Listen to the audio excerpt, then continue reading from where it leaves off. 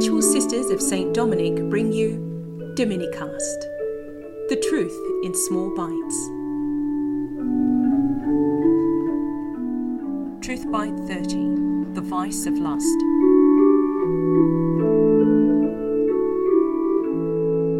Lust is a vice so prevalent that many people have come to see it as a kind of virtue. They believe that lust is only a matter of doing what comes naturally, and that natural always equals good. Sure, natural is good. Human nature has been created good by God. The natural world is good. Natural foods and products are generally good. Most of us don't really appreciate artificial things or behaviours. But what if lust is not actually a natural thing? What if human beings were not made to experience unlimited sex, to express themselves sexually whenever, wherever? Human sexuality is actually far more important than this. It's a vital, built-in aspect of our humanity, an aspect of our personhood that is woven through our entire being. It's one of our higher faculties, not one of the lower and more insignificant ones. It's very much geared to our desire to love and be loved by other persons. It's rather pathetic, then, that human beings should throw their sexuality around like bread to the ducks, demeaning others at the same time as demeaning themselves. This is what's happening when lust takes over. Lust, a particularly nasty vice, occurs when a person's self-concept is so low and limited that they value sexual pleasure as a kind of priority in life, treating sexual pleasure in whatever of its million forms as the main focus in life. While sex is one of the greatest powers we have and has great pleasure associated with it, we should know that the pleasure is just an accompaniment, not the thing itself.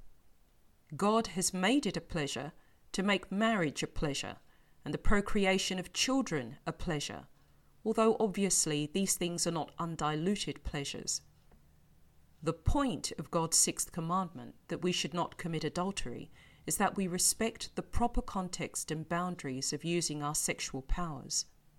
And the proper context is not pleasure, not just fun, as many people seem to think. It is full-on, loving commitment to another in marriage.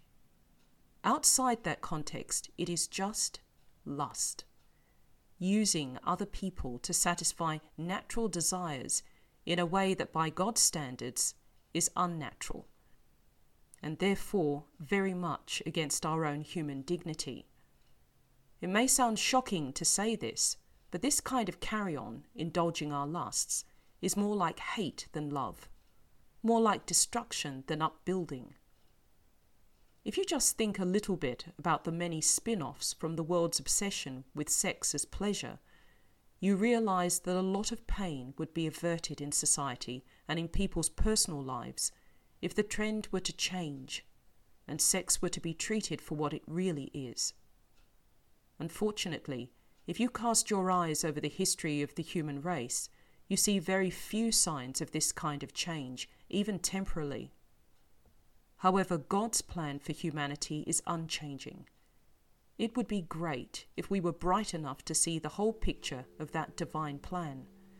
But the effects of original sin on our minds and wills, even the smartest of us, often blind us to reality.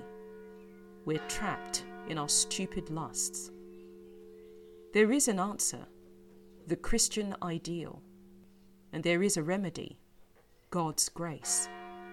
But until we actually want answers and remedies, we'll go on our lustful ways, committing ourselves to self-destruction and the destruction of others, physically, emotionally, and spiritually.